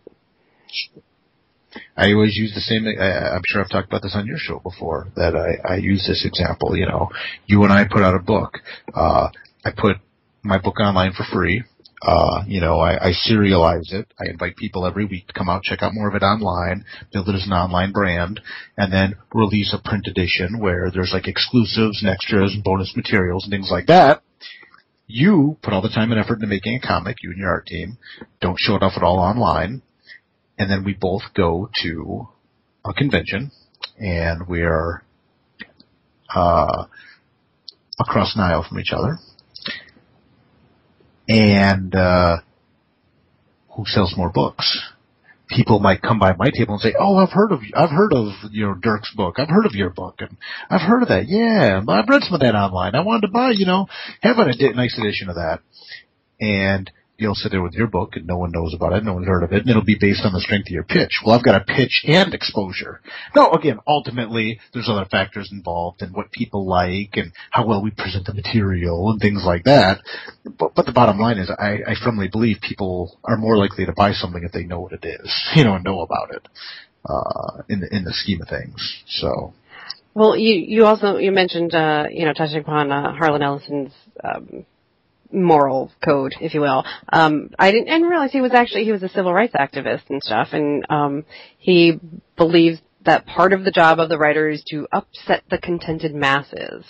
And I was wondering if you agree with that, or if you have causes that you champion as well. Obviously, you did something heroic for a young lady in a bar, so I mean, on that sort of scale, you have things to champion, but yeah. Is it the job of the writer to do that, or is it just the job of a human being to do that? I do a lot of good for a lot of people in a lot of ways, and I don't talk about it because I'm not the type of person that wants or needs or wants the accolades for it. I believe in doing good things for people because it's the right thing to do. I do a lot of volunteer work. I do a lot of volunteer work for a lot of people that maybe have difficulties perhaps advocating for themselves properly, for example. I don't put that shit out there because it doesn't matter. I don't do it so people say, "Oh my gosh, Dirk, you're such a nice person," or "You did that," or "You helped an old lady across the street," or "You opened a door for a person in a wheelchair," or whatever. Yeah, I do it because I want to do it. I think it's important to do. I think my Right or Wrong column and my Right or Wrong book, and stuff like that is an example of championing a cause. That's probably my biggest one. I don't know if I do so much in my fiction writing. I don't like to get too preachy in it. I guess in my fiction work, the way I get preachy is just, maybe talking about the world the way I see it, or maybe the way my characters would see it. Do I see the world the way Mr. E does? Do I see it the way Lucifer does? I don't know, maybe. I'm not telling. That would destroy the mystique of the process. But my cause, I vowed, I was like the little boy in the Chef Boyardee commercials from years ago. Someday, if I ever get a chance to make a comics, I will help everybody. That's my cause. That's my, I always said, and I talk about this in the Right or Wrong book, Right or Wrong, A Writer's Guide to Creating Comics, which is available on Amazon. Plug. Cheap plug. Don't edit that out, please. I could, but I won't. With a snap of my finger. No. I have the power here. That's true story. But, I said I would do everything I could to help anybody out that would be interested in making comics. And I tell this story all the time, and I apologize if I've told it on your show before, but people come up to me sometimes and they'll say, "Well, gee, Dirk, I read right or wrong, and this happened at Fanfare. I think you were always miraculously doing other things or talking to other people. I go to Fanfare every year. This has happened, man, and I'm almost tearing up now talking about it. Honestly, people come up to my table at shows and say, I attended your panel last year. I bought your book last year. I'm like, oh yeah, I remember. I remember talking to you. And then they say, well, this year I'm set up here, and I made a comic. Yeah, you showed me the one book. Yeah. That somebody brought over. Yeah. It just chokes me up, man. It's such a powerful thing, that I can help other people out, with their dreams of making comics. And people will say to me sometimes, aren't you afraid you're feeding competition? And I'm like, no, there's no competition. And then people can look at me like, oh, fucking check out the big balls on Brad. And I have to explain. I'm like, there's only one Dirk Manning. I write the books I'm going to write. You write the books you're going to write. I'm not jostling to write Spider-Man. I'm not that's not my career aspiration. And even if you and I were both jostling to write Batman, for example, we're both going to have a wildly different take on it, and ultimately it's up to the editor to decide whose take he wants or she wants. I give this analogy. If you have a room full of writers and someone comes in and says, okay, write a story about if all the dogs in the world could talk, and there's 20 writers in the room, you're going to have 20 different stories. So if I do the things through right or wrong to help people get the chance to make comics, how do you build a team? I mean, making comics, unless you can draw and write yourself, which is a very small minority of people that can do it as well as they can to a professional standard, it's about building teams. It's about building those professional relationships. And it's about managing your team and working with your partners and things like that. And that's a part of it that so many people don't understand when they go into it. And the first Right or Wrong book talks about that at length. Build your team, build your network, build your relationships, work with other people, enjoy the collaborative process of it. I'm not feeding competition. I'm making it so that other people can make great comics I can read. That's my cause. That's a good cause. That's, I think, sometimes I think it overshadows my comic book writing because I write such niche stuff. I write my career to date has mainly been horror comics. Legend of Oz is me breaking out of that mold a little bit. I did the story in Dias de la Mortis with Riley that I think showed that, maybe a quote-unquote different side of what I do, although I think it's all part of the same side. And I've done some other projects that are not horror. And I have some comics I'm working on now that aren't horror, but then I do Tales of Mr. Reed, which is really dark, like horror noir, So sometimes I think that cause of mine, I think in many circles I'm known more as the Right or Wrong guy than the Nightmare World guy, or the comic writing, which is good. But I'm known more as the Right or Wrong guy than the comic book writing guy, which I think is something that, there's worse problems to have. There's definitely worse problems to have than that. at least you're known. That's all that matters. Sure. And hopefully not infamously, but there's probably a little of that too. In certain circles, there's certain people that say certain things, but anybody that knows me on any level knows the type of person I am. It's pretty, despite being reclusive, I'm very transparent in my reclusiveness. So I think anyone that's had more than a 10-second conversation with me knows the type of person I am at my core. So, before you were talking about, the perspective of the characters like Lucifer and Mystery and how they are perhaps examining life and stuff. And 'tis the season. We're recording this in November. So it's now 'tis the season for holidays and all that stuff, and this generally is when people suddenly become spiritual when they weren't all year. But people start thinking about loved ones and life and faith, and it's a big question, but it could have a simple answer. I don't know. I was just wondering, what do you have faith in?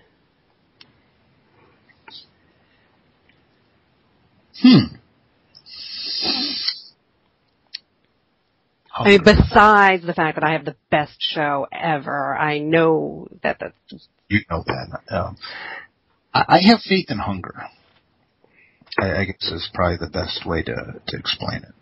I always tell people the most important trait in any aspect of life is hunger. You know, all people can be boiled down to two very simple characteristics.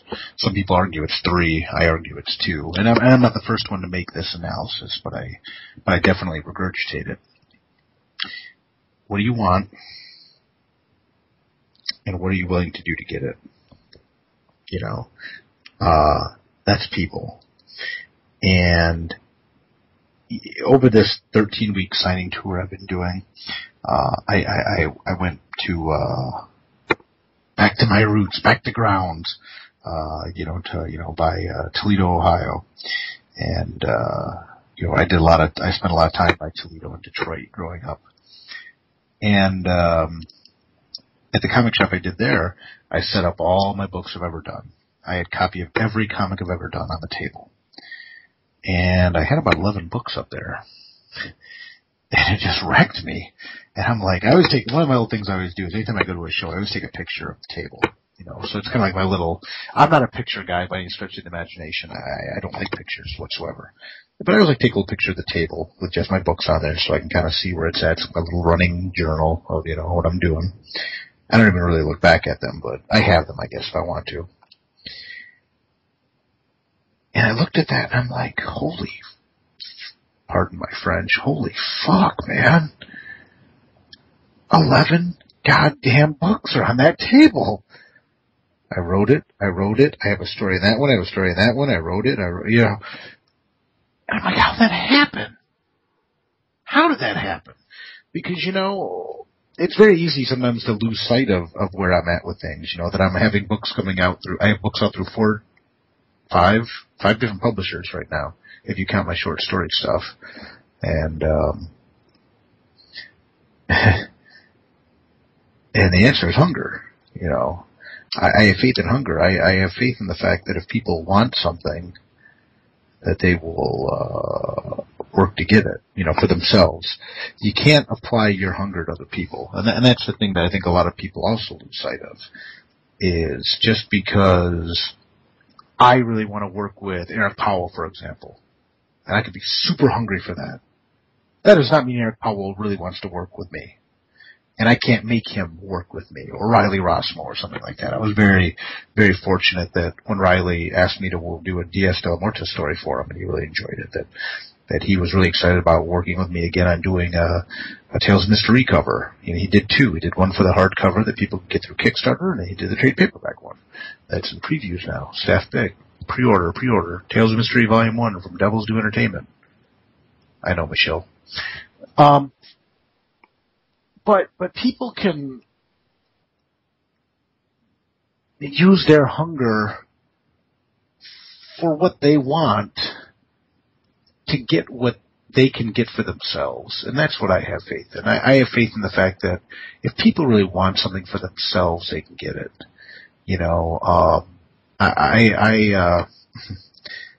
I don't go out of my way to advertise it, but I don't hide the fact that I teach martial arts. Anyone that's met me knows I am not built like your typical martial arts guy. I am not super tall and super lanky and made of licorice. I'm not. I'm more of a athletic build, I guess you could say. I'm not big boned or anything like that, but I got broad shoulders, and I'm not this thin, lithe guy like I was in college when I was like 110 pounds and wore a jean jacket and looked like it was like hanging on a hanger. I've eaten a lot of steak since then, and a lot of Arby's, and a lot of Jamocha shakes, a lot of ice cream, actually. A lot of ice cream. Yeah, a lot of ice cream. I love ice cream. I had ice cream before we started here. But despite the fact that I'm not this, and a lot of your martial artists are these tall, skinny, lithe, super flexible guys and girls and kids and what have you. And I'm not built that way, man. I'm just mechanically, I'm not built that way. Physiologically, I'm not built that way. But I wanted it. And I wanted to be good at martial arts. And I wanted to be a good student. I wanted to be a good instructor. I wanted to then be a good practitioner in mind and body. And no one could take my hunger away from me on those things. And as a result, I did become very, very good. I am good. Obviously, having a severe concussion sometimes maybe limits my ability to do certain things, want to do certain things. It's like, no free sparring. That's not going to happen.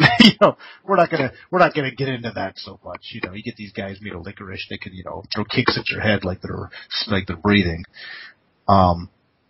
But I have faith in hunger. I have faith in the fact that if people want to do something for themselves, bad enough they can do it. But that's the key, doing it for themselves. It's a very bootstrap mentality, and obviously that's not to ignore obstacles people have in their way. But if you want to build a bridge over the gap bad enough, if it takes a lifetime, you build the bridge.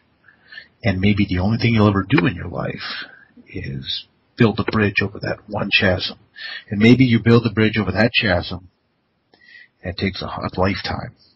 And you get over it. You're like, okay, I beat this thing. I'm over this thing. I've succeeded in this thing. I've become a black belt, or I've written my novel, or I have quit smoking, or whatever the hell it is, man. And maybe you do that, and you take 5 steps, and you look out, and you see another 50 chasms. But you did what you set out to do.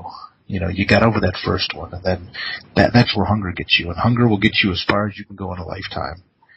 And I have faith in that over anything else. I've seen plenty of talented bands. I've seen plenty of talented writers. I've seen plenty of talented artists who don't have the hunger. You have to have the hunger. You don't have to be the best at something, but you'll go very, very far if you're the hungriest. And I'll shut up. That's what there's the gospel according to Dirk Manning. That's exactly it. That was it. So you have a couple more shows, and people can check out your calendar that you're updating, I hope, on your site. Yeah, DirkManning.com. I finally, in 2013, decided to get a website, real one. And of course, there's Twitter. There's the Twitter. And the Facebook.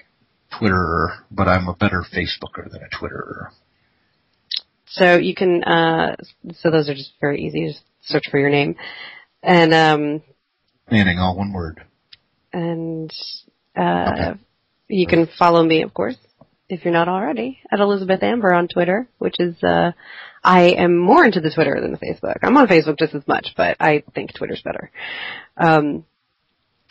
So I hope, I wish you well on the rest of your tour, obviously, but hope that, you get to some different places next year.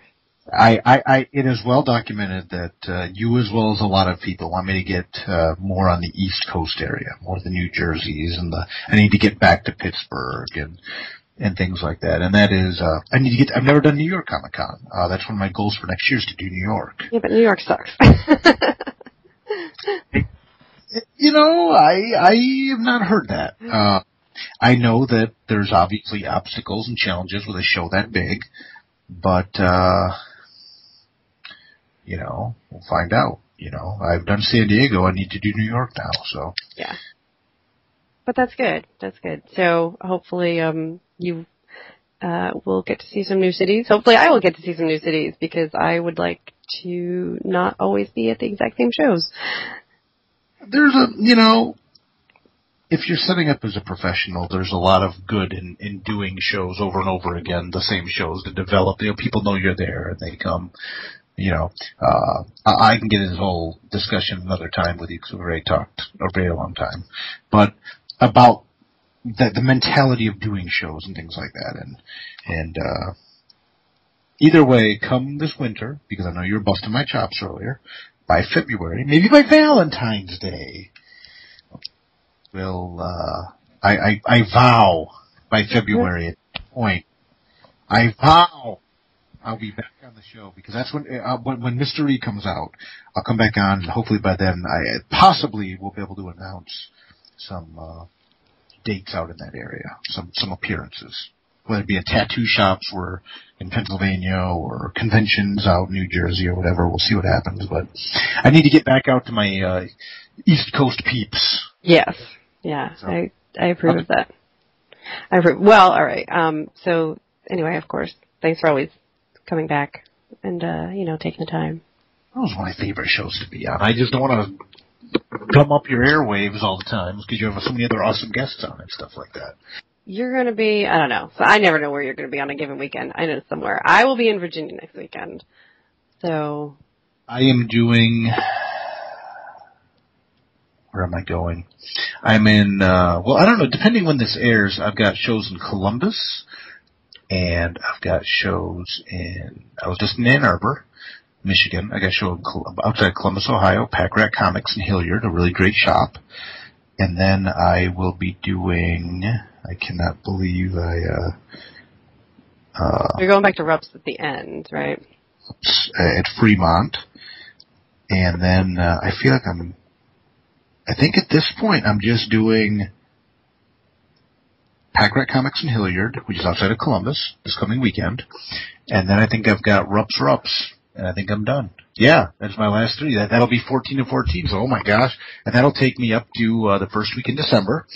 And then right after that, Bree comes out in February. So we got December, January, and then February is Ree. And then hopefully some East Coast stuff. And I might do a couple little mini appearances here and there in winter. But I'm mainly looking towards spring, like I talked about before, C2E2 and things like that. But yeah, there might be a couple little winter appearances scattered in the east, perhaps. All right. Well, guys, February, latest. February, you will be back. Okay. Hopefully, it could always be sooner, but February's fine too. So, guys, don't forget that there's iTunes and Stitcher and places like that to leave your feedback on the show. And I'm already working on plans for Free Comic Book Day at Comic Fusion, so I'm staying busy. And thanks for listening. Cheers. Thank you. Bye-bye.